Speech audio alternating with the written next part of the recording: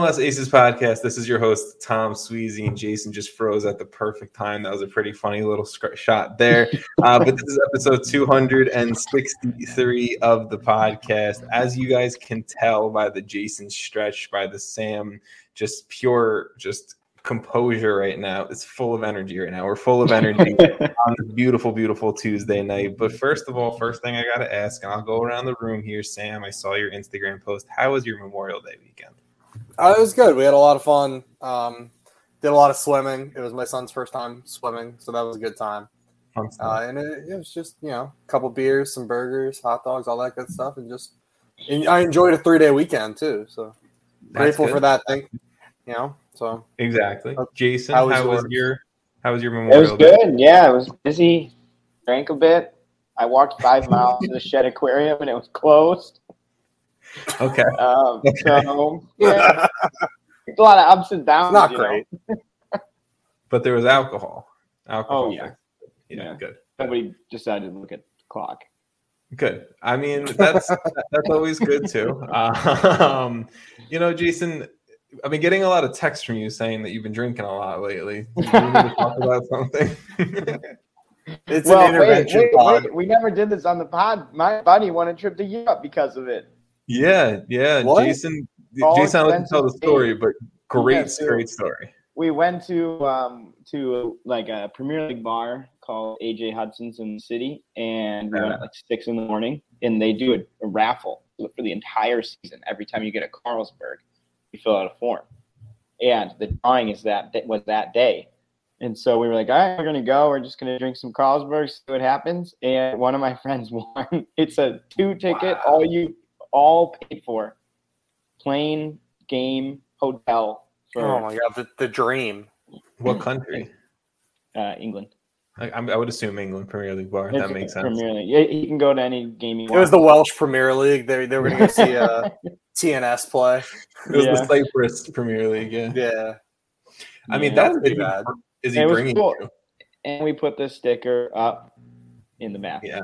Yes. Go if you haven't seen it. Jason sent me the photo, and I put it on the MLS Aces Twitter account. But our sticker is up at AJ. What?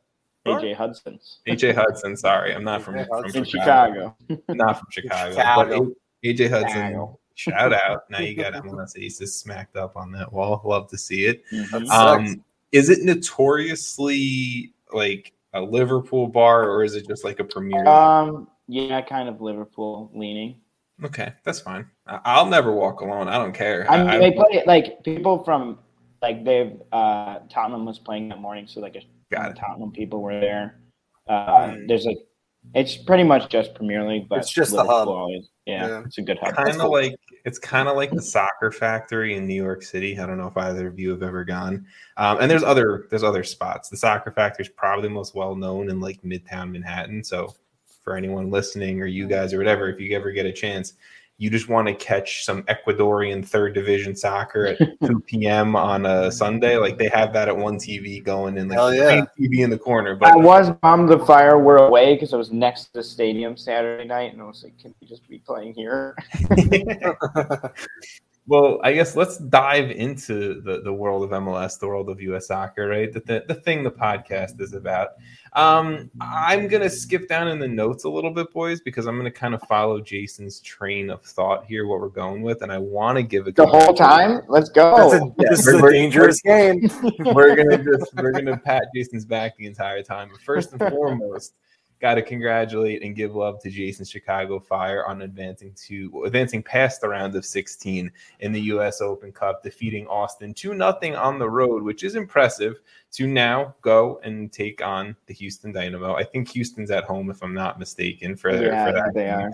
So I vowed not to say a bad word about Houston until the game is over. Okay, that so is totally fun.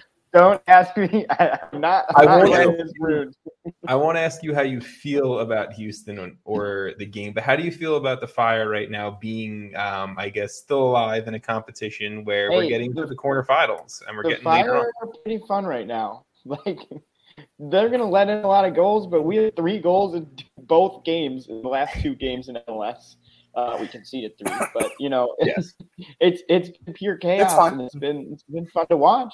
I mean, I've been having a blast going to the games, just watching tons of goals. Goals are fun. I mean, if they're going one way, they're fun. But yes, hey, at least we're scoring. At the beginning of the season, we couldn't score. Now he's got to just start defending like the beginning of the season and scoring like now. I feel like with the Fire, you're getting one or the other. I don't think you probably are. Well, I will say when we were playing New England, we were up 2-0. I was like, "There's no shot." And then they tied it, and we went up 3. We were on 3-2, and then I was like, "Oh, this is gonna be a rough 10 minutes." And immediately they scored on the corner. I mean, look, at the end of the day, you got a road point against one of the best teams in the conference. That's a solid Week 15 performance. We're gonna think optimistically about the Fire. I'm pretty happy with it, how it's going so far. I can't be that upset. We've had really bad seasons. This one is just bad. It's not good. It's somewhere. A mediocre season. There's still hope, okay? In my mind, there's still a shot here. I know I joke around with you in the Fire a lot, but I am honestly at this point probably rooting for the Fire in the Open Cup overall. I'd like to see the Fire get the MLS record, or I think it's the MLS, or it might be the overall record, 6th U.S. Open Cup title. That would be cool. That would setting them different. And for Jason's just overall mental well-being. His mental health, morale. I was going to go morale, but mental health is fine too. Both can be true. I would like to see the Fire. I do feel pretty bad for Ezra. We went on a big like Ezra world tour celebrating him. We can still feel that way. Yeah, but we're playing much better. Well, anything else you want to say about the Fire, and then I don't want to overly pressure you into being too optimistic about them. Chris Brady is incredible. He's a very good goalkeeper. Yes. Imagine I'm sure someone knows about it. Imagine if he was at the U20 World Cup. I'm sure he's already known about outside of the U.S. I don't think so. It doesn't matter. He wouldn't have played. Yeah, Gaga would have. Gaga's ahead of him anyway. Yeah, Chris Brady. I've always said it. Chris Brady made sense. Brian Gutierrez, not so much, but whatever. So the U20 World Cup. Yeah. No, we're not doing that. We're not doing that yet. I just want to quickly. See how far I could push. Don't you fucking worry. I'm ready for it tonight, Jason. I haven't. There was two. Just I want to quickly run through the rest of the Open Cup and kind of what that looks like for people who are listening, because there's also 2 things in there that I want to get your guys' opinions on, because it's fun, because it's the magic and the trash of the U.S. Open Cup. But like I said, in this Open Cup, it's beautiful. It's uniquely American. Is how I'll describe the U.S. Open Cup. But Houston, like I said, who are going to be facing Chicago in the quarterfinals, they took down Minnesota 4-0 behind a Corey Baird hat trick. Scratch that one off your bingo card Houston, if you had it. FC Cincinnati, they beat the Red Bulls on the road in penalty kicks. Wild moment. I don't know if you guys saw this one, but normal starting goalkeeper for the Red Bulls, Carlos Coronel, had to come on and be subbed on as a field player in this one, because the Red Bulls didn't have enough bench options and Ryan Miera was in net. So Coronel comes on. I think it was like around the 60th minute or whatever, the kit man for the Red Bulls had to go and press Coronel on field jersey, like a kit player, a field player jersey, to get him into the game. At the end of the day, it's not like he played a ton, but he had to play. And that's just, again, the wildly American U.S. Open Cup that I love.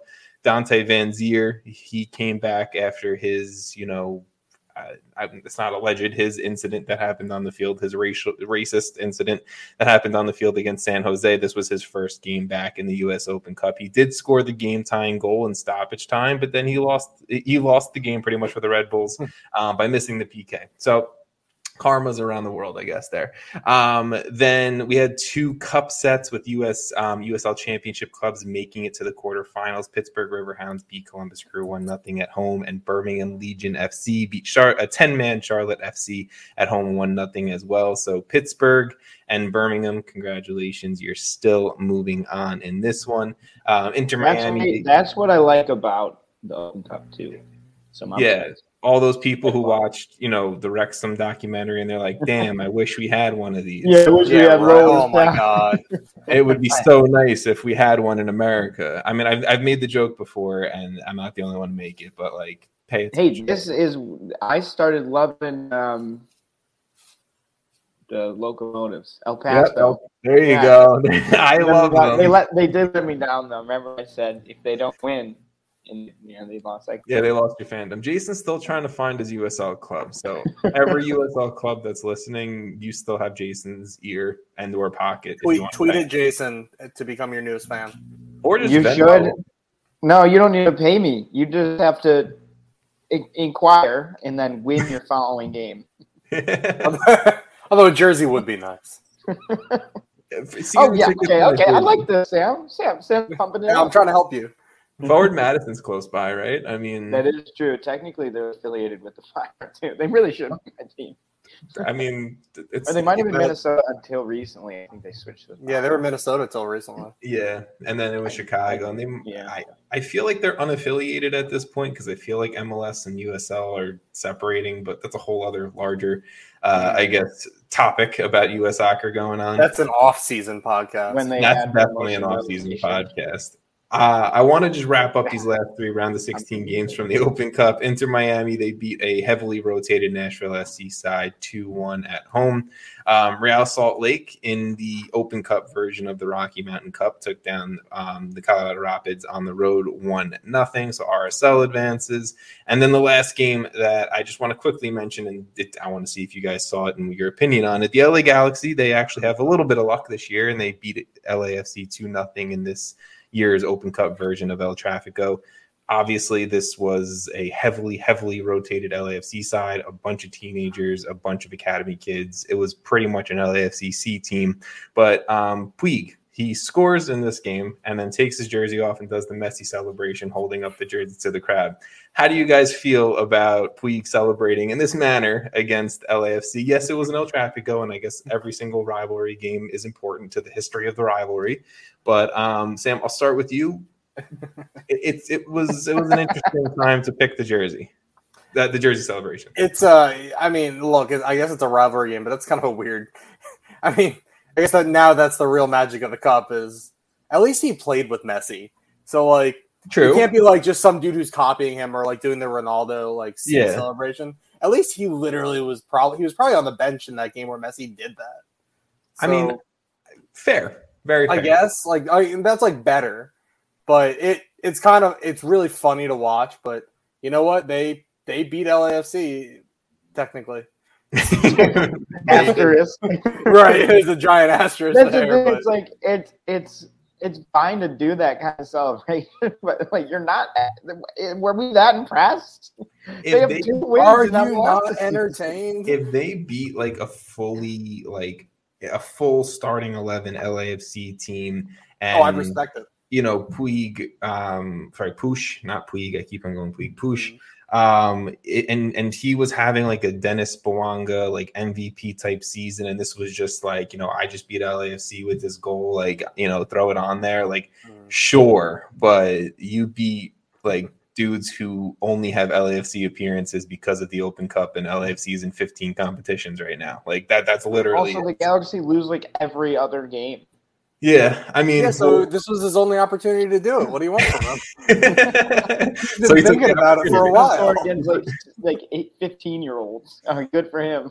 Hey, at least he didn't do it against like the Orange County SC team. That would be funny. That's like the Maryland Carlos Vinicius did that for Spurs against like Marine, and he like scores the tap in and does the like what's up celebration. It's like, you guys got to know your place here. Sam, if this was a game where the Maryland Bobcats had advanced this far and they were hosting the LA Galaxy for some reason, and Push comes up to you. That's right. Fuck you, Pittsburgh, you scumbags. And Push comes up to you, and he's right by the supporter section. He just raises his jersey to you. What are you doing? There's a lot of middle fingers, and there's a lot of words I can't say on this podcast. There's a lot of laughing. I got to be honest. If anyone needs to let out rage, join your local supporters group, and just like, my wife does not come to games because she knows what I say. Hey, that's it. And hey, I feel great at the end of it all. I lose my voice, but there's a lot of cursing, and we have a guy with just a megaphone who just looks up the coach's name and yells at the coach the whole time. So could you imagine, Greg? Hey, Greg. Yeah. Nice shoes. Like that, like the whole game. Like that's the kind of shit. So it's kind of like, what I've been doing to Jason the last few months of this podcast of just like, Jason, fire suck, and then move on. And then move on. Few months. I mean, I think we need to check the dates. Oh, I'm sorry. How many years have we been doing this podcast? Remember Brandon Vincent? Yeah, like that's all. Holster, the greatest duo at fullback. Yeah. We were doing the podcast when that happened. That's how long we were doing. Yeah, that was breaking news at some point. That was heartbreaking to watch. Love it. All right, let's wrap things up with Cup competition recap because we did miss it last week. But Canadian Championship, the final is set, and we're getting to the point where we care about the Canadian Championship, which is typically the final. Yeah. The Vancouver Whitecaps, they beat CPL side Pacific. Anything the Whitecaps are in, we care. Jason cares. Jason's gone from Timber Jason to Cappy Jason. You can't just like jump Cascadia teams like. First of all, be a Sounders fan. That'd be funny. None of them were me initiated. You can't just jump ship like that, Jason. See, I pushed just because the Timbers suck. I pushed the Timbers fandom. Jason, you've been pushing the Whitecaps fandom. 1,000%. I've been pushing. That's true. Yeah, that's fair. Okay. I'll own it. Okay. Jason's a big Valor FC fan. I can like him. I can like them all. Who cares? Jason loves everyone. Big Canada guy right here. Except for some teams. Montreal. Yeah. Toronto. Montreal. Toronto. Yeah. Oh, we play them. I can't say anything mean. Yeah. Don't say it. Don't say it. I like Colorado because they got Yappy. Like I can like things. Jason likes players, not clubs. Well, I like the Fire. I don't really like St. Louis. There you go. Oh, that's a whole Midwestern rivalry. Yeah, that is. All right, I'm gonna go just recap where we are. This is just interesting at this point. Austin kind of screwed me over when I picked them to do good things, and then they chose to just not do good things. things. And then they gave you the Open Cup round of 16 win, so that was there. We're sorry. That's true. So they're like mid tier, like exactly like one good thing, one bad thing, complete even down. That's fine. Austin, that's fine. mid. That's fine. I don't think about them at all. All right, I'm gonna clearly not. I'm going to steal this convo back from you guys real quick. Just recapping the Canadian Championship. Whitecaps beat CPL side Pacific FC 3-0 in their semifinal to advance to their second straight Canadian Championships, where they are the reigning champs and they will try to go back-to-back in this competition. CF Montreal, they beat CPL side Forge FC in their other semifinal to advance to their second Canadian Championship. I was reading my words wrong. To advance to their second Canadian Championship final in 3 years. Both clubs are in an interesting spot where they're looking to win their second Canadian Championship title in 3 years and secure a CCL spot in this brand new format. The Canadian Championship final is set for June 7th. You guys can unmute yourselves. I also want to but it's more fun to make you do it. Thank you. Appreciate it. Anything you guys have to say about the Canadian Championship final and Vancouver? Who do you guys have winning? Oh, thank Jason with the predictions. Okay. And the score. We should do the score. Why not? Okay. Prediction and score.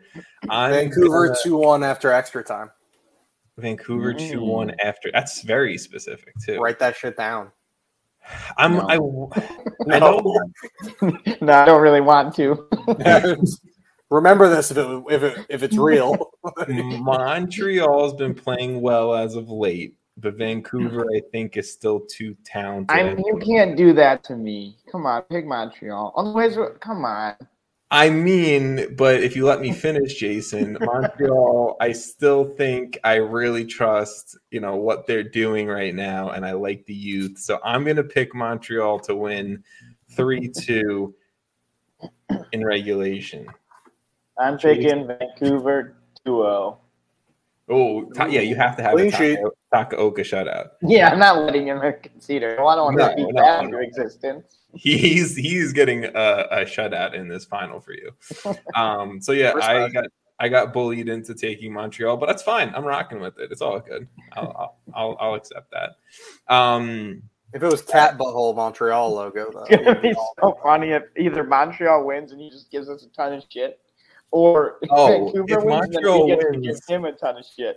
if Montreal wins, you guys aren't living it down. That's a fact. Yeah, but if Vancouver wins, we get to make fun of you for picking Montreal. Yeah, like, why would I pick Montreal, loser? Lose. If someone's losing.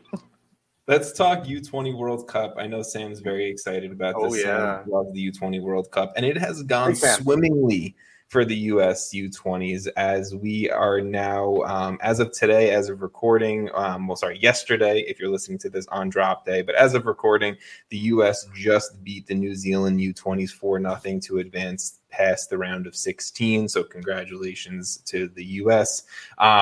It has been fantastic because, yes, the U.S. just made it to the next round, but they are also 4 wins, 0 draws, 0 losses in this entire tournament. They haven't conceded a goal in this entire tournament. The only team in the U20 World Cup to not concede a goal. And there's a lot of talented young squads in this tournament.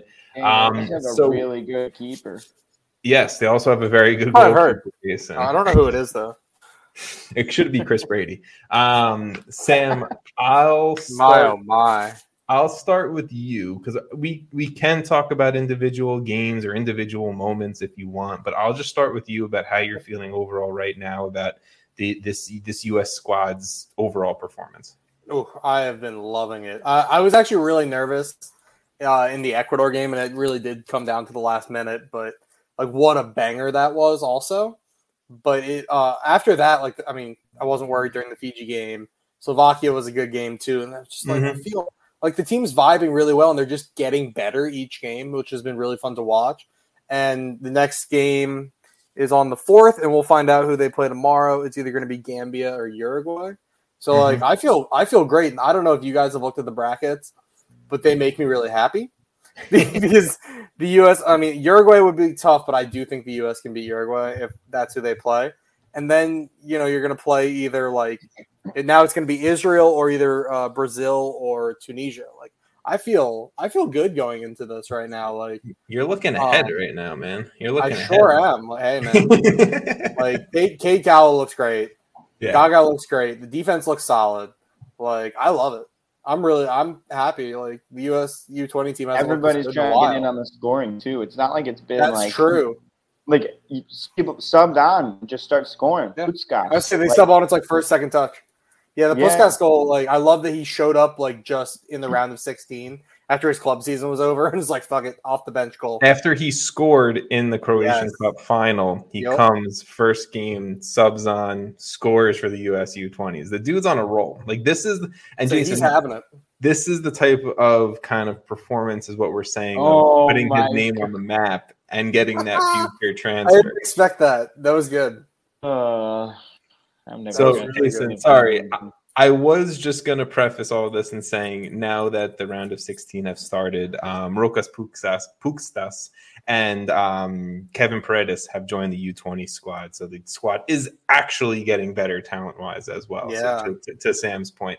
But Jason, as you are a U20 World Cup lover, please tell me how you're feeling about the squad right now. I'm feeling good. The squad's a lot of fun to watch. I'm not a hater of the World Cup, man.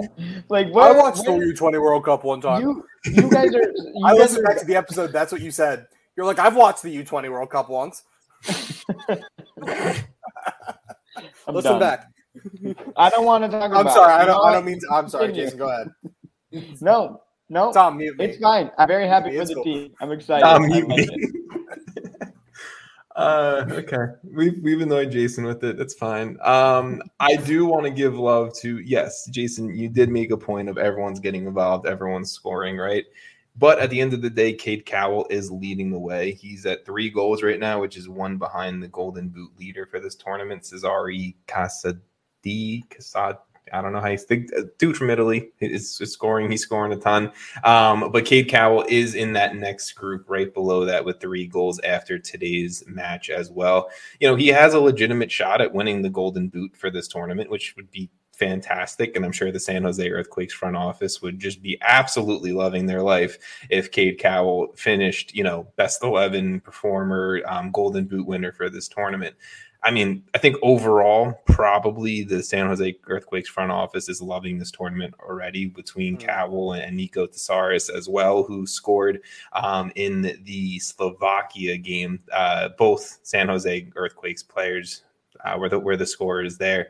But one thing that's really kind of stood out to me is I was talking about this with my friends who aren't big MLS followers. They're watching the U20 World Cup, and they're like, the U.S. just look like they're playing at a higher level than a lot of these other countries that they faced.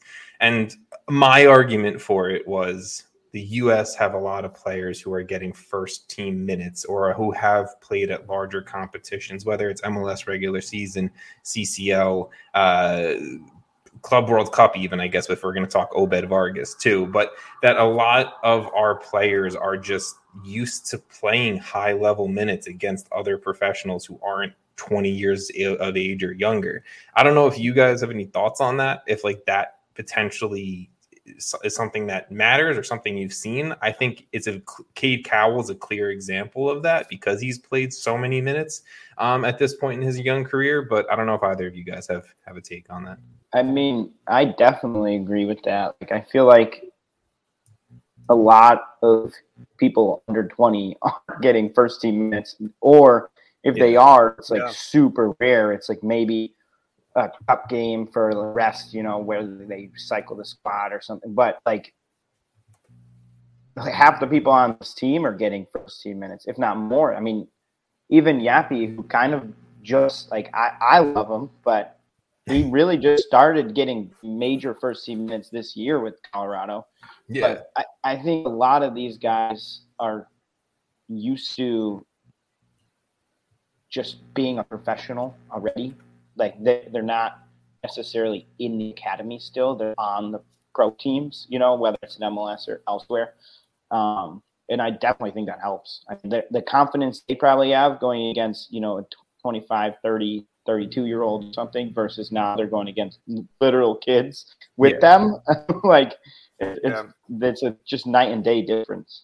Like if you watched, and again, I'm gonna keep stroking this guy's ego, but it's worth it. If you go back and watch Cade Cowell versus Slovakia in that final group stage game, you just see how much of a different level he's at. And I mean, look, he missed some clear-cut chances, but I think it was also at a time like you could tell he was also feeling himself in that game a little bit, and he was just hitting stuff, and maybe it wasn't the best play or the best thing he should have done in that moment, but you could tell he realized he was on a different kind of playing field. Also, what I just thought of is like, imagine going against like people in their primes or like 27-year-olds or 30-year-olds or whatever.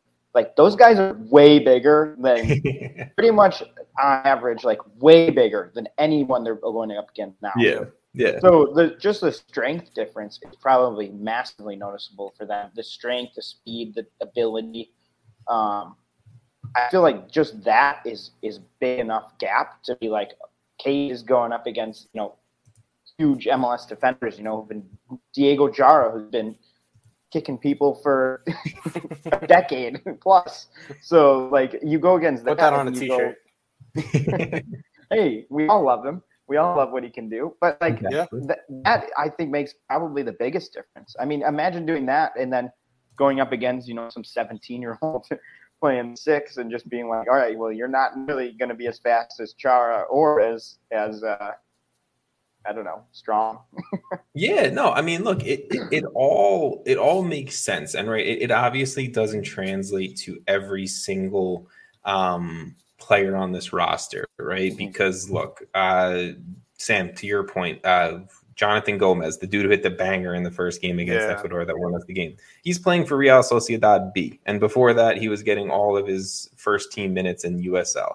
I'm not going to call, I love USL, but I'm not going to call USL, getting premier first team minutes. Yes, you're playing other adults, but you're not playing at a level like MLS or higher or whatnot.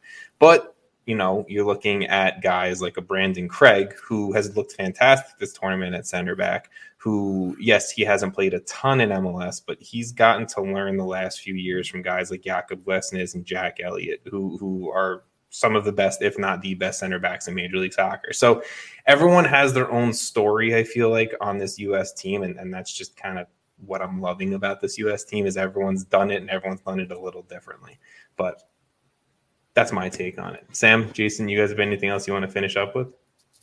Apparently, we're the only. Sorry, this is a tweet from USMNT only on Twitter. The US U20s are the only team in the world to reach the quarterfinals of the last 4 FIFA U20 World Cups. Which is that's pretty cool, actually. Yeah, I mean, I'll take it. Cool. I'll also take a win. England. So I'll get super hypothetical here. If the US managed to win the U20 World Cup, how big of a deal should we make it? I'm ready to win in 2026. I mean, that's maybe 2030. 2030 is looking good. You know, the one that's going to be in like Portugal, Spain, and the Ukraine for some reason. That's a good question. I'd like to win on home soil first. No, that's fine. We'll back it up in the second. Yeah, take both. Yeah, we'll take both. It's fine. I feel like I don't know. It's a big deal. We should definitely make it a big deal because it is. But it's not as big of a deal as it probably feels like it would be. Right? Like, I mean, that's a pretty big deal. I can agree that we should make it a big deal and these players should be celebrated. And, like, you know, people are probably, if we win, right, this is a whole, we're going out on a deep end here. We're going 3 games into the future. People should probably, you know, people are probably going to be like, this is a golden generation of talent and blah, blah, blah, right? Like everything that's going to come when you have youth success. But youth success doesn't necessarily translate to the senior team level.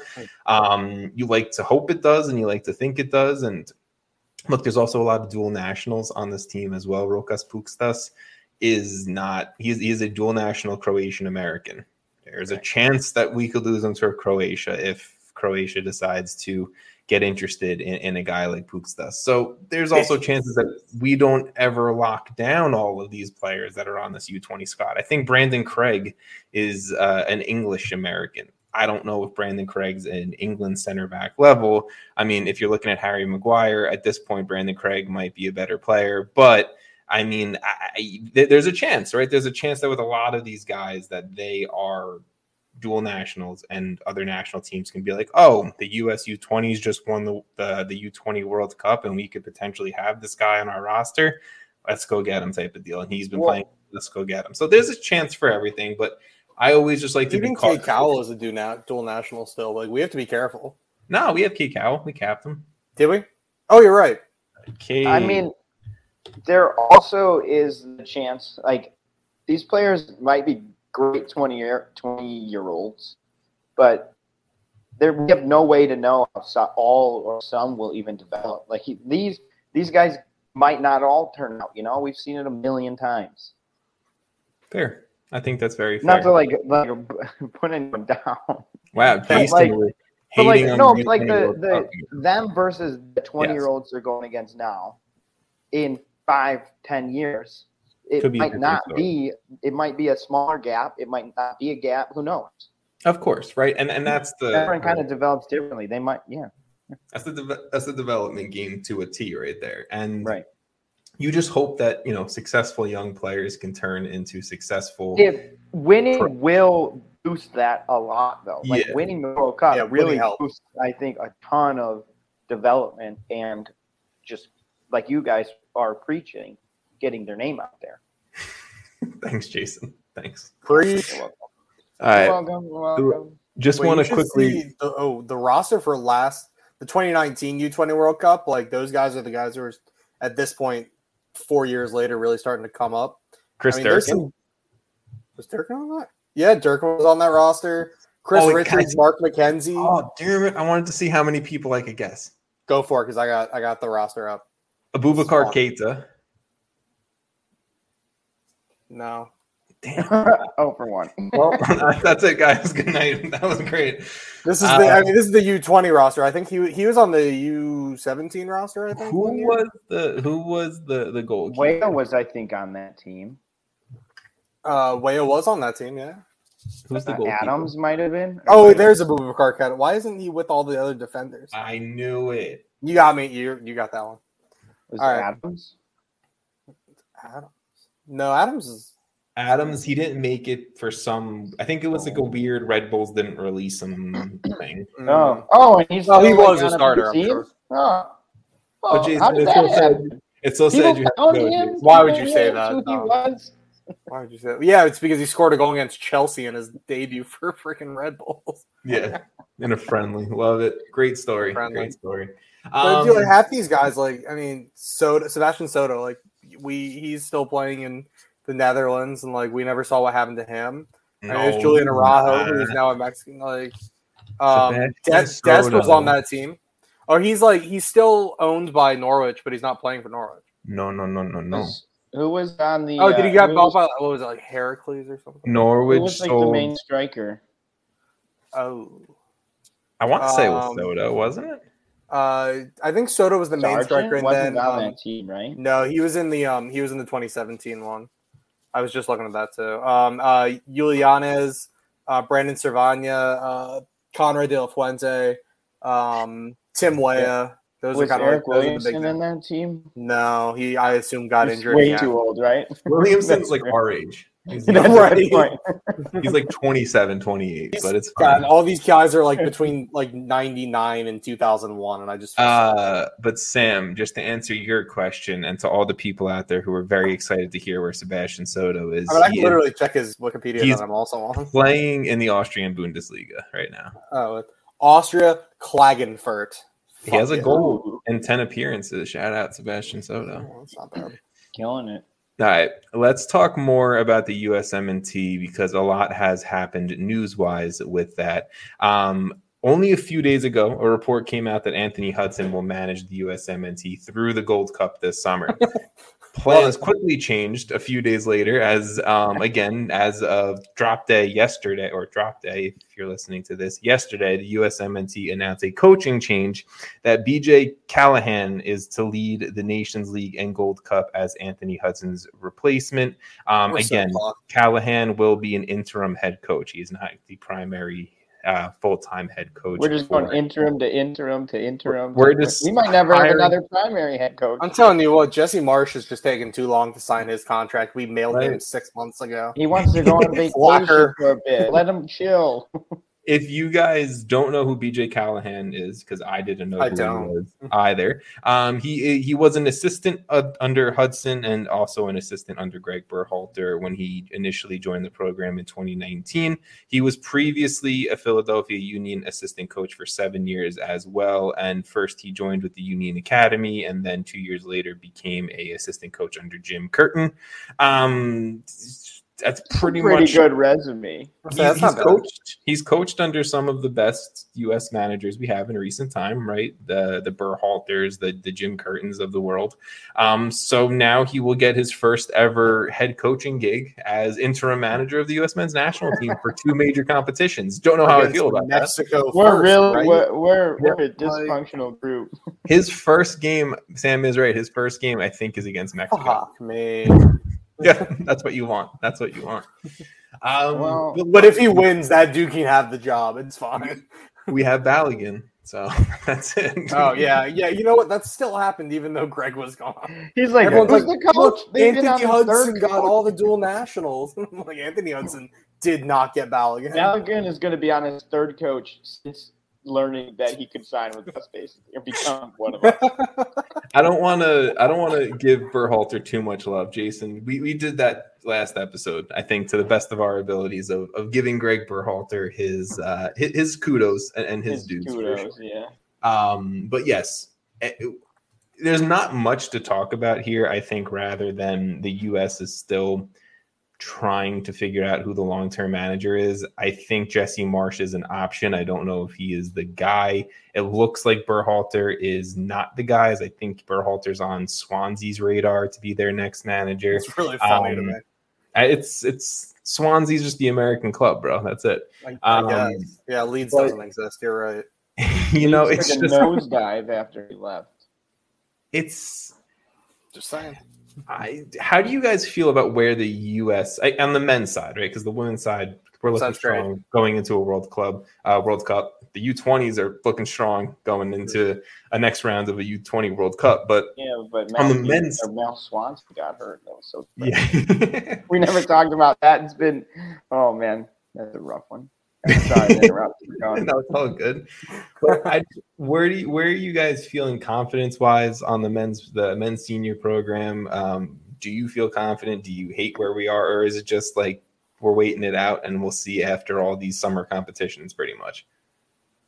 I don't feel like I can make an accurate answer without these competitions, but the changing in coaching multiple times does not make me feel confident in that regard, but I still have confidence in the players themselves. Fair. Is that a good answer? That's a fair answer? That's very diplomatic. It's a fair answer. I'm not going to say it's a good answer or a bad answer. I think it's a fair I'm going to say it was good. It's a shitty answer. Slow the fuck down. No. Not good, not bad. Fair. I think very. I'll allow it. Like if you were a king, you'd be like, I'll allow this. Like that's fine. 2 bags of rice. So Sam, where's your confidence or where's your head at when you think of where the U.S. MNT is? So I understand why like U.S. soccer is taking so long, because essentially what they're doing is they're hiring the manager who's going to be around for when the U.S. hosts the World Cup. So it has to be the right guy. That has to be like the perfect candidate. My guy, like the list isn't that hard to put together. 1 week for the list. 2nd week you start calling agents. 3rd week you start doing interview. Like this is not that hard. We're just changing up like people inside the structure of U.S. soccer who are then going to make these calls all the time. And I feel like we're just killing all this time that we should be having a coach who we're going to have through the World Cup, who's going to get Pulisic and Adams and McKinney and everyone on board and ready to go. And instead, they're just like, I don't even know what kind of style are we going to play against Mexico. Yeah, like, that actually is a big issue because even it's not good. Just having the coach, they don't even need to play games. He could already start talking to the players and saying, hey, this is what I like to do. I see you in this role. I see you doing this. Like, right.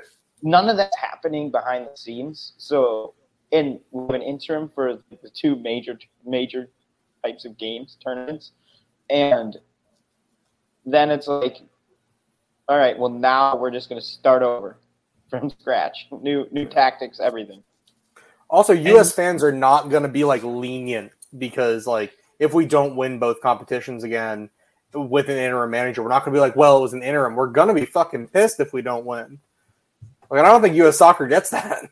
Exactly. I think it's such an interesting turning point because, Sam, it's like I agree with you. I don't want the U.S. to make the wrong hire because you do have to, almost hit this hire out of the park for the 2026 World Cup. And to be honest with you, I almost don't – this is going to sound wrong or bad. I almost don't care who the hire is as long as the U.S. and everyone, Matt Crocker and everyone who's now been hired into their roles following this World Cup in Qatar, are fully in support and will give that new manager everything that they need. If this manager comes in with a plan, they want to execute this plan, they bring the players in and the coaching staff in and everyone that's coming in to execute how they feel the U.S. could best win in 2026, I'm all for it. I don't care if it's Thierry Henry. I mean, again, I have my list of who I prefer, but that doesn't mean I'm going to be so pissed if it's the 5th or 6th guy on my personal list. I feel a little upset if it's Thierry Henry because he's incredible on CBS. Just give me Jose and call it a week. That's bro. If Jose Mourinho is the next manager of the U.S. men's national team, I would love my life. I love Jose. Do you really? Oh, I honestly sounds like someone who hasn't had their club team managed by him. Fair. I like him. Because he didn't manage your team either. Also true. Well, Sam, have you heard him recently? He said Tottenham's the only team that he's managed that he doesn't love. So yeah, he's fucking right. Yeah, I totally agree with Tottenham. him. Yeah, it's not exactly like Tottenham loves him either. Sam's like, don't get me wrong. I love Jose. It's just he's shitty for my club. Yeah. But who gave him a lot of money and he sucked. Everyone sucks at Spurs. I know, isn't it awesome? Yeah. I love it. It's really toxic. Watch Pochettino win the league next year with Chelsea. Will you shut up, Tom? I cannot describe how like my Saturdays get bad when Spurs lose, and I just get pissed. Like it's not fun. It's like Sam in the supporter section for the Maryland Bobcats. You right. don't want to hear it. You don't want to hear it. Somehow DC United's the one that brightens up his day. Shit. How far we've come. Wayne really does it for me. I'll tell you what. So, can I advance this past the USMNT conversation? Yeah. Just saying we're all in a point of being okay with waiting, but it's a big wait and see. We want to see action soon. Got it. Okay. I mean, it just sounds like we're not going to get what we want until after the Gold Cup. So we've got like we want 3.5, 4 months. Yeah, well, it's my team. It's my national team, and I want it now. To be fair, U.S. soccer should also want this done. Yes, like it's like pretty ridiculous to be honest that they still don't have someone. I feel like their first option didn't happen. Probably. And now they're stalling it out. I know. Yes, Don really didn't want to do it, did he? Yeah, Pep's still enjoying managing. They're just waiting for Pep to retire from City. Yeah, once he wins the Champions League, he's like, might as well go win a World Cup with the U.S. now. Pep could get his dream though of managing. That would legitimately be like. Could you imagine if he then won a World Cup with the U.S.? Like there would be nothing left to say. Like that guy would. Right. He wins soccer. He wins soccer. You win, Pep. You win. All right. Completed it, mate. Let's advance it. And Jason, I know last episode we kind of quickly touched on this, and I don't want to go down a complete dual national route conversation route, but Timothy Tillman has officially been approved by FIFA to represent the U.S. men's national team. He is a DFL Super Cup champion. Isn't it a DFP? Whatever. He won the DFB. He won the German Super Cup with Bayern. Yeah, but they have fun letters. It's weird. Yeah. The Deutscher Fußballbund. It's like the Yep, the Umlaut. Yep. I don't know. We know German guys. We're good. He did represent the German U19s internationally with 5 caps. That was his highest international level. 107 pro games for LAFC. Grutherfurth, I can't ever pronounce that, sorry. And Nuremberg, 5 pro goals and 10 pro assists to his name. And he's only 24, which really surprised me. I thought he was much older than that, maybe just because his younger brother, Malik Tillman, has been kind of exploding onto the scene in U.S. circles. So I was like, oh, Timothy's older, but he's only 24. So at this point, I am just Timothy's the older brother? I always thought he was the younger brother. No, Timothy's older. Malik is young. Malik, I think, yeah. Oh, fuck. I mean, that changes a lot of things for me now. But my I guess, thinking here is this is the deepest and most talented the U.S. men's national team pool has ever been. I think it's fair to say. And I just love it. Love it. And, yeah. He's going to keep saying I mean, like it's going to get better, yeah. Yeah, but any opinion on Tillman, or Timothy Tillman to be specific? I wanted to talk about Timothy Tillman in relation to, did you guys see the comments he made about the CCL final? No. So do you want me to? Jason's got a good grin. I like it. Jason's like, I'm going to bring this topic up. No, you're going to love this, guys. I thought you might have seen it. I think it might have come out today or yesterday.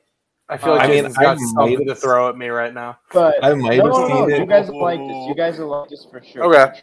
Go for it. Go for it. He's got the L right behind him. All right. So he said, I think Mexican teams really don't play that tactically. It's more or less emotional, very much 1v1s. It's all about fighting, all about the emotions. Of course, they've got quality up front, but if we play well, I'm sure we can win over there. Absolute legendary comments. And God damn, dude. He hasn't even played a game for the U.S. yet, and he's just like, you know what?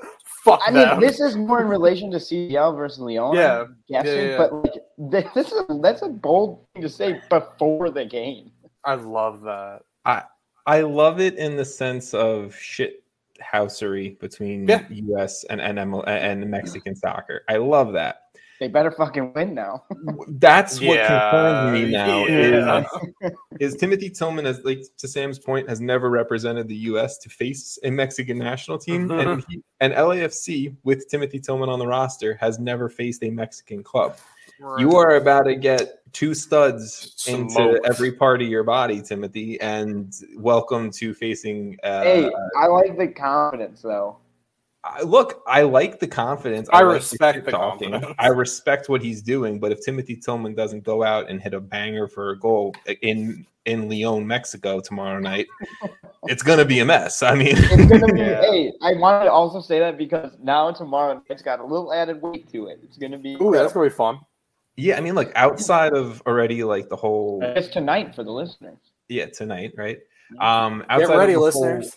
LAFC are back into a CCL final, and Carlos Vela playing a Mexican club in a CCL final. Like now, this is just a whole other added storyline to it. So thank you, Timothy, for that. Yeah.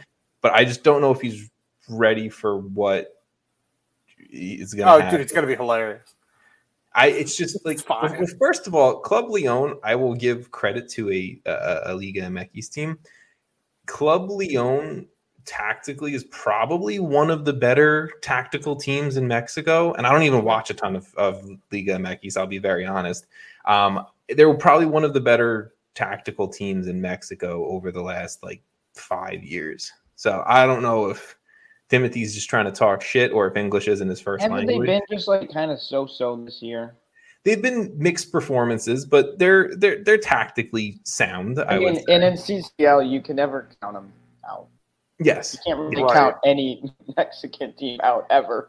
So I'm going to give a little preview to the CCL first leg tomorrow. So Jason, we're going to follow your path and we're going to take the CCL route right here.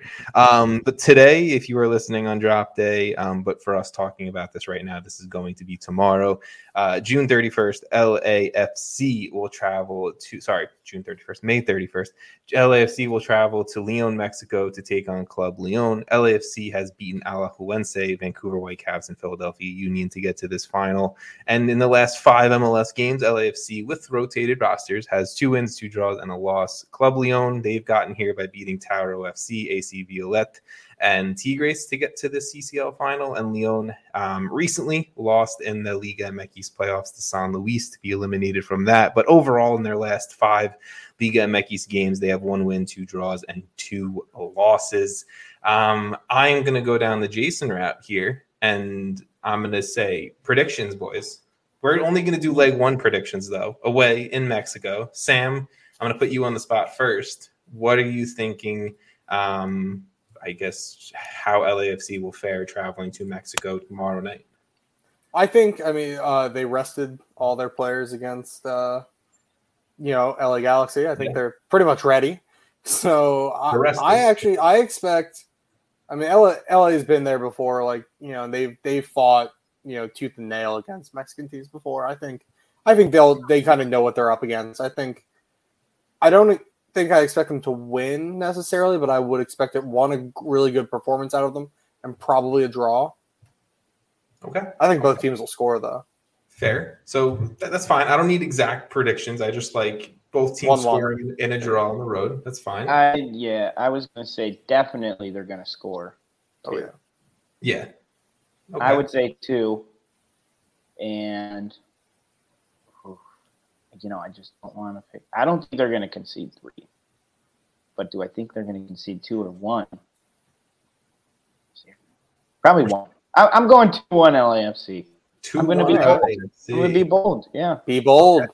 That's fine. That's fair. Timothy Tillman with the banger. It's going to be 1-1. I was going to say, put that money on Timothy Tillman to score. This is big, though, right? We've talked about this storyline how many times on this podcast. This is what LAFC is working towards. They've made it to the final. They lost it. They've now won MLS Cup. They've now won Supporter Shield. This is their plan. This is their goal to dominate globally, to be a recognized name and team and club globally, and winning CCL does that. So they're going to come out on fire.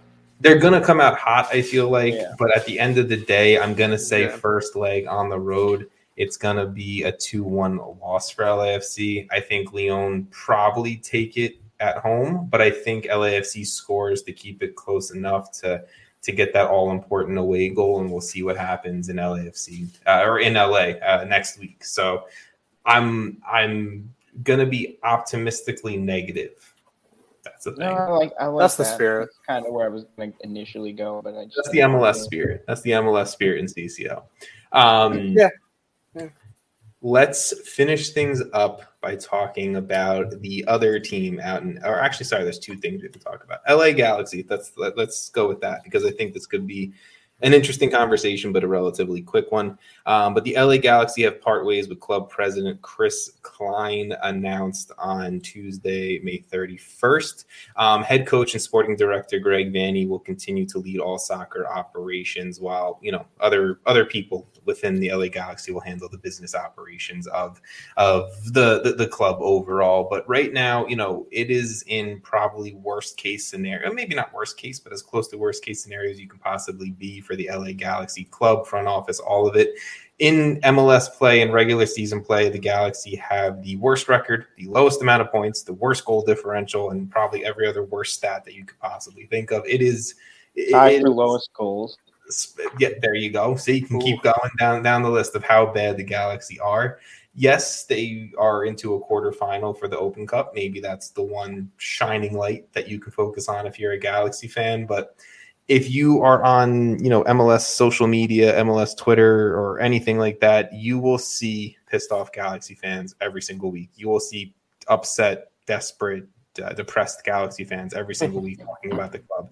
I've openly talked crap about the Galaxy on Twitter, and Galaxy fans are like, yep, this is right. Like, that's how you know your club is in a bad spot, when fans are just like, this is bad. And many fans have been calling, for the figurative head of Chris Klein. And, I can almost hear Galaxy fans rejoicing all the way from New Jersey right now that Chris Klein is out as their president. It's been bad for the Galaxy in recent time. So I want to hear, Jason, I'll start with you. I want to hear, is this just like, you think something that could potentially fix things overall with the culture going on with the Galaxy, or is this just like the first of kind of a few cuts that need to happen? I don't have a crazy hot take on this, but to me it feels like I don't think it's like a dominoes personally. I feel like he's going to go. It's not going to switch right away, though. Like, they're going to be in this for probably the rest of the season. It's not going to be great. They might improve a little. I don't see them drastically, going on a 15-game win streak. Now, if they do, that will be come back here and yell at me. But to me, it just seems like a necessary move to move on from that, because obviously they, like you said, have been horrible. Just absolute horrible. So yeah, I mean, I feel like this is a big move to take Klein out of it and then see where they can go from here. But I think they're going to have to be patient about it. Okay. I mean, I think that's completely fair. I will also say I'm interested to see where – I don't think Greg Vanney will become the club president, head coach, sporting director. Like, I don't think he's going to get all of that for the long term. I do know, and I know I texted both of you this, so it's not like this is shocking news to both of you. Yeah, that's right. That's part of why I didn't want to say it unless you wanted to say it, but I also don't think it's going to be a domino thing because of that. Yeah. It's not like it's not like I'm outing who specifically this is, but I do have sources. Everyone, I'm pulling my Tom Bogert, Adam Schefter stuff here.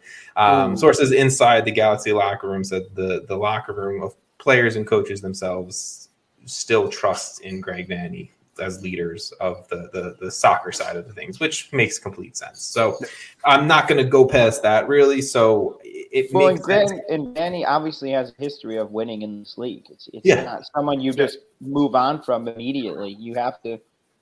I mean, these things take time. Obviously, Klein's sort of the fall man. Let's see if he was the right fall man. I guess. Yeah. No, I fully agree, and we'll see. I guess kind of what happens in the future if things start to turn for the Galaxy.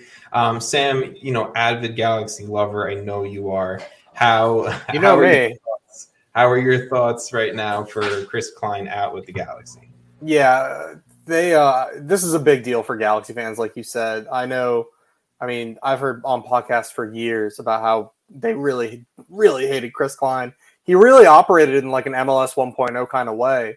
And so in terms of like this, like Jason said, this isn't going to change overnight, but the summer transfer window is opening up and he is not in charge anymore. And that's a big deal. Like, I really think that you're going to start to see changes, probably some guys moving out, some new guys coming in that Vanny probably wants, that I think give it another year and you'll probably see some decent change out of the Galaxy with Vanny in charge. Like when Vanny took over in Toronto, like they were pretty shit. I'm pretty confident in saying. No, they were. Then he took them up, and it also helps when you get like Giovinco and Josie and Bradley. But like, and those are the kind of signings you need, but you also need those small pieces around that Chris Klein doesn't understand. And so I think this is a really good move from the front office of the LA Galaxy to get to the point where, like, give Greg Vanny what he wants, and he's going to give you an MLS Cup in a few years. It's interesting you made the point of Klein operated the Galaxy as like an MLS 1.0 club, still kind of resting on their laurels of you know, the 90s and the early 2000s and stuff like that, which, you know, the Galaxy as an organization totally deserve to shout those titles and trophies as much as they want, because they deserve it. They want it. They either whatever you want to say, bent the rules, took the rules to their advantage, and they won titles. And any club, if that was your club, you know, you would be celebrating that the same. But what is interesting to me is that I'm going to kind of pull this back into a conversation that, you know, I think Jason and I, or Sam, it was an episode where it was just one of you and me. I don't remember which one it was, but we were talking more about Austin FC and kind of, you know, why they're losing, why things are looking bad. It might have been after the CCL Violette loss, but it was more like, my personal take was, it starts from the head down. Like, if things aren't going right at the top, like, it's going to trickle down eventually into on the field losses and on the field looking like a sloppy mess of a soccer team. And I think that's almost what's happened now with the Galaxy. Of from the head down, things were wrong. From the head down, they operated as, Sam, to your point, that MLS 1.0 team, relying too much on star DPs where the league's past that point. Douglas Costa is not a DP that's going to win you trophies and titles and games in Major League Soccer at this point. But this is where we are, you know? So it's good, in my opinion, that Klein is gone, but there are obviously other clubs in MLS who maybe are still a little DP reliant, and that's going to kind of transition into our final thing that I want to talk about tonight, and that's TFC, Toronto FC, and maybe another manager that has a history of winning, a history of success. How long do you respect that history of winning and success before you have to make changes? If you guys did not read the article that came out on The Athletic by Tom Bogert and someone else, and I'm so sorry to that other person, while Jason or Sam talks, I will look up who that other person is. But there are issues going on with Bob Bradley and Federico Bernardeschi. Pretty much Bradley decided to sit Bernardeschi in the Week 15 game against DC United for a coach's decision. Apparently, there are some places saying that, you know, it was due to Bernardeschi vaping in the locker room or whatever. But during this Athletic article, more and more is coming out about how Bernardeschi, and I think Insigne as well, are not really agreeing tactically with what's going on within the organization. Bob Bradley, like, how things are happening, and the playing time of Michael Bradley, I think, was mentioned in there as well, and a few other things. So clearly the star DPs are not in line with head coaches, and this is something we've seen every single year, every single month in the game of soccer globally, right? Head coaches and star players butting heads. Typically, from what I've seen, or what I would say, is the players eventually end up winning that headbutt, or those two, you know, Rams batting heads at it. But what do you think is going on? And Jason, I'll start with you, of just kind of how much hate is within that TFC locker room, and if things are potentially going to get worked out, or could get worked out. I mean, there's a lot to unpack. There's a lot, yes. basically based on, what I've read and what you've kind of talked about just now, like, to me, it sounds like Bernadeschi's just not taking it very seriously or doesn't care that much. Yeah. And I think, obviously, someone like Bob Bradley, like, this guy's a respectable guy. Like, in MLS, around U.S. soccer, he's won things. He's coached at the highest level for a long time. I don't think it doesn't matter who the player is. He's going to probably call him out, talk shit, or, put them in their place and say, this is the way. We're here to win games as a team. To me, like, it could get worse. Like, I really don't know, man. I don't know. Like, I don't know how to read into that locker room. I don't want to read too much, but, like, it definitely could get worse. Like, I don't feel like this is rock bottom, if that's the question here. Like, it's just such an interesting case, right? Because it's like you have to take where TFC is right now, and Bob Bradley is the sporting director. He's the head coach. He controls the players that come in, go out. He controls the players who are playing on the field. He has a lot to say. He has a lot to say, and that was the reason why Toronto FC brought him in after Greg Vanney, was that they wanted, someone who isn't going to falter in the kind of that transition. They wanted someone who's going to create a culture, create winning culture, and continue that, right? And that was the idea of what Bob Bradley was. That's why they go out and get Sean Johnson, Matt Hedges. They bring back Mark Anthony Kaye and then they bring in two of the biggest names in Italian soccer, in the world right now. So it's such an interesting, unique thing, I feel like also where they are in the table, like, it looks really bad.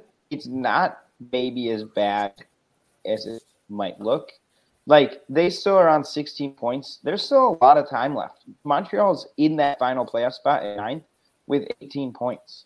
So, obviously, Montreal's a game in hand. DC has 19 points. Same as but, like, winning heals a lot of things. And if they rip off 3, 4, 5 wins, we might never hear about this story again, Like, it's a weird line where, like, it's a bit difficult to judge completely because it also matters the context of the season, where they are, where they go.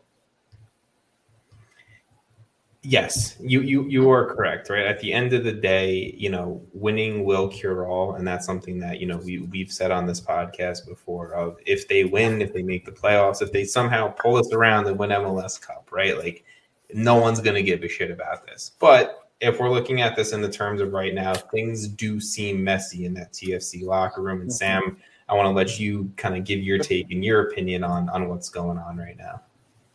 Yeah, it's an ugly thing to do. It's also it's kind of funny when Bernadeschi and Insigne came over. Those were big deals in a different way than, like, and I think we talked about this when the Insigne deal happened. That's a bigger deal than Zlatan coming over, because Zlatan was a very aging striker. He came off of Man United, injuries, and then he just came in. It's like, but it's Zlatan. It's like, but Insigne was like still top of his game for a team that just won Serie A the next season after he left. Like, Bernadeschi was still a big rotation player for Juve. Like, it was different to get them both over, and I don't really know if this was the best move in their careers. And I think that Bernadeschi has kind of made a decision as to why he is upset. But like Jason said, and I think this is the best way to put it, like you said, Jason, winning heals most things. And the reason that this article dropped is because they lost, 6 in a row, 5 in a row with no goals? Something like that. And so it's just like when it rains, it pours kind of thing. If they start like winning a couple more games after they beat DC last weekend, like get a couple more wins, like it's gonna be tough this week, tomorrow, but yeah. Oh yeah, well, I mean that's gonna be a hard one, but I'm sure they'll do their best. But they work hard, they get a couple wins, and like Bob doesn't take no shit. Like Bob will fucking headbutt you. So we'll see what happens. We also my My concern about Bob and what's going on with that, right? It's not just Insigne and Bernadeschi, right? I think in this Athletic article, there was one former TFC player. So, I mean, it had to be a TFC player of last year that's no longer with the club because they're talking about the environment under Bob Bradley. But he said it was the worst environment of my career. And then another, in a text to his agent that was viewed by the Athletic, another player summed it up as simply, it's fucked. That Great. doesn't, that to me, it's like I always want to be Bob is the issue. It could be, but that's Bob what I'm wasn't getting the at. issue in LA. So like, Bob wasn't the issue in LA at all. So like, and everyone loved playing in LA for LAFC. They were having a good time. They were winning a lot. They just couldn't get over the final hurdle. Like, what's Bob doing differently in Toronto that he wasn't doing in LA? Or can these players not handle the same thing? There's a chance it's just a combination of the players being less motivated or less into that system. And Bob is also maybe a hard person to, Bob is, I assume, a hard person to work for. I would assume Bob is a hard ass, and players of a certain caliber aren't going to just listen, right? Because plus, I think it matters how the stars of the team react. Like, for all we know, Rossi, Carlos Vela, like, they're killing it. They seem to jive pretty well. But when Insigne and Bernadeschi start becoming the issue, that trickles down for sure to the rest of the team. Oh, yeah. If maybe Vela, Rossi, Brian Rodriguez, right, guys like that who were stars under LAFC, maybe they were fine with being pushed by Bob in a certain way, right? Coaching's different for everyone, where Insigne and Bernadeschi, Jason, like you're saying, like maybe they just don't like the old school way of Bob, or maybe they're like, bro, like, we've played in World Cups, we've played like, and maybe could be a personality thing. Exactly. It could be anything. But like if your stars are unhappy, that's usually the indication. The rest of the team probably won't be buying it. If your best player isn't bought into the coach, the guy that's third on the bench coming off is probably not going to buy into the coach. Yep. And Sam, the only thing that I do want to just challenge you with the difference between LAFC and Toronto FC, Bob. I don't mind at all. I just no, because it's a fair point. Bob is now the sporting director at TFC, where he controls player movement. Bob also has someone on his roster with the same last name as him. I've never liked that. I have to think in some aspect, continuing to play Michael Bradley, where I'll even say last year Michael Bradley was kind of decent for after the season. Before that, I thought he was abysmal. But I think there has to be some type of like favoritism in a locker room or something like that. At the end of the day, I just think things are messy.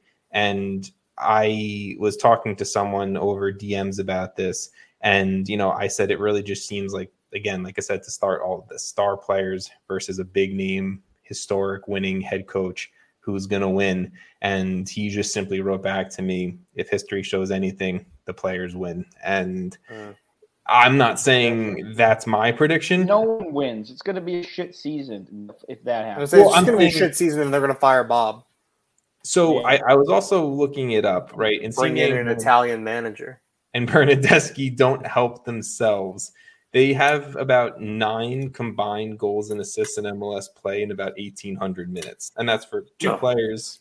Jeez. Not great. And Insigne just got 2 of his assists in their 2-1 win over DC last weekend, So it's not like, much. We were talking about him like he could be MVP, top tier of MLS players, maybe ever. Yeah, ever. Yeah. He's not even close to that. Like the same way we talk about busts, like Araujo and stuff. Like, at what point? Kate Cowell's making him look like trash.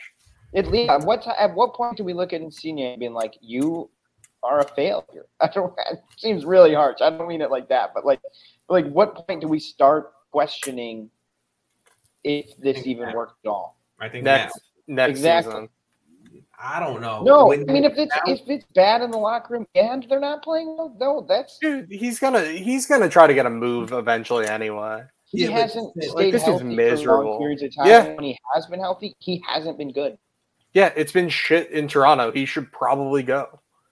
My only challenge point to, and I agree with Jason of at what point do we start having the conversation of are Insigne and Bernadeschi, Jesus Christ, I can't say this guy's name correctly, Bernadeschi, are they a lot of letters? Are they a failure at TFC? When can we have that conversation? I personally think it is now. If it ended today, it would be one of the biggest failures. When things are starting to leak out into Athletic, into MLS Twitter, all that stuff is tactical. That's agents, players. Exactly. It's getting tactical, and I think it's smoke showing that this TFC club right now is on fire. And they want out. Yeah, they want throwing it out when they lose 6 in a row. Yeah, it's just maybe live up to your hype and start winning games. I agree. Yeah, I mean, look, we'll see what they do this weekend, Jason. I don't want to. Today. Shoot. Yeah, today. Well, they're probably going to lose if we're going to be honest. They're playing. I'm doing that. I don't go into fire games very confident, okay? And I'm not doing it tomorrow. I mean, look, if this is the game where Bernadeschi starts, plays, and has a hat trick, it would be pretty funny. That's all I have to say. It would be funny. I'm going to blame you for making us have this conversation. But let's finish things up, guys. There are midweek games. There are weekend games. I'm not going to make you guys pick a game for each. But is there a versus San Jose? Okay. Oh, you said you're not going to make us pick. I mean, if you I got games.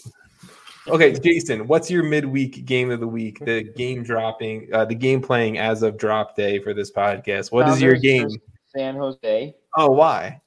Shocking pick. San Jose. That's the best game of the week. Come on, get out of here. I don't know, man. It's in Seattle, not San Jose. It's in Seattle. That's what I said, guys. Okay, best game of the week. You brought the energy, guys. Sam, what is your? We were so tired before this started. I've killed it. Personally. What is your midweek I'm proud of game, you. Sam? Vancouver, Houston is my midweek game. Yeah. Is there a reason why, or are you just like Houston's on a roll right now? Like Houston's really figuring it out, and Vancouver's been doing pretty well. So and Jason's got me hyped on Vancouver at this point. Okay, let's go. But I hate to admit how much I've been enjoying Houston and Ben Olsen. They have been very, very good. They've been fun to watch. I will speak nothing of Houston. My midweek game is going to be DC hosting Montreal. It's the Hernan Lozada Bowl, and I'm excited. That's true. I'm excited to see who takes that one. We're gonna go. Jason, give me a weekend game. I'm first both times. Oh yeah, boy, that's how that happens. The weekend. Jason, I can take it for you if you don't want it. The midweek is looking way better than the weekend. I'll tell you that much. Well, I don't want to pick the obvious ones, you know. I'll pick the obvious one. All right, Sam, you go. I got you, baby. Dude, the obvious one, Seattle, Portland, easily. That's it. Cascadia. Dude, it's the other obvious one too. Portland can suck all season, but they're going to play their hearts out against Seattle. It's just New England. I'm taking it before. You're right. That's a good one. Phenomenal game. You didn't want to pick Vancouver, Sporting Kansas City, Jason? Anything with Sporting Kansas City is, I won't touch with a 10-foot pole. They've been playing better. They're getting better. You guys, they won like a game the other week. I want to see TFC versus Minnesota United after a great Toronto. Dude, what happened to Minnesota? I'm trying to see my weekend game here. I'm gonna pick. Actually, ever fucking play? Well, no, they haven't. They're not playing because of CCL, and that's where they're not playing this weekend either, though. I thought that LAFC's second leg was next. They have Wednesday the 7th of June 5th, right? But LAFC actually played their second leg in LA Sunday. So we need to make a second game prediction as well. So that's my goodness. Oh man. So we have next week when we chat MLS on this podcast, we get to see if LAFC are CCL champions. We get to see how Timothy Tillman plays. We get to see how many bangers he scores. Puts the team on his back and he wins. All right, home game 2-0 LAFC. So Jason's going 4-1 LAFC win. Okay, like it. Sam? I could see two. That's interesting. Sam, you picked 1-1 so? in Mexico. I know, I picked 1-1 in Mexico. That's why I'm like, I don't know, I could see like 2-1 or 3-1 LA at home. Yeah, let's say 3-1. So Sam's going 4-1 LAFC wins CCL. I picked a 2-1 loss for LAFC. No, 4-2 technically. Sorry, 4-2. 4-2. Yeah. Bad math. I picked a 2-1 loss for LAFC in Mexico, leg 1. I think leg 2. High scoring final. I think this is a 1-0 LAFC win. I think we go PKs. You go PKs. That's too stressful. That's way too fucking stressful. I'm going LAFC. It's like 2 a.m. I'm laying in bed trying not to wake up my wife. I'm watching on my phone. Yeah, LAFC winning PKs. That's my prediction. Tom goes shirtless around his apartment. Nashville versus Dallas this weekend. Great. We're hyping up. That's what we needed. We're hyping up CCL. Let's go Nashville Alan Dallas versus Hani Mukhtar and see what happens. Okay, that's Joe Willis shutout. Incredible episode. One for the books. One for the books. Jason's done. Jason's tired. Good night, everyone.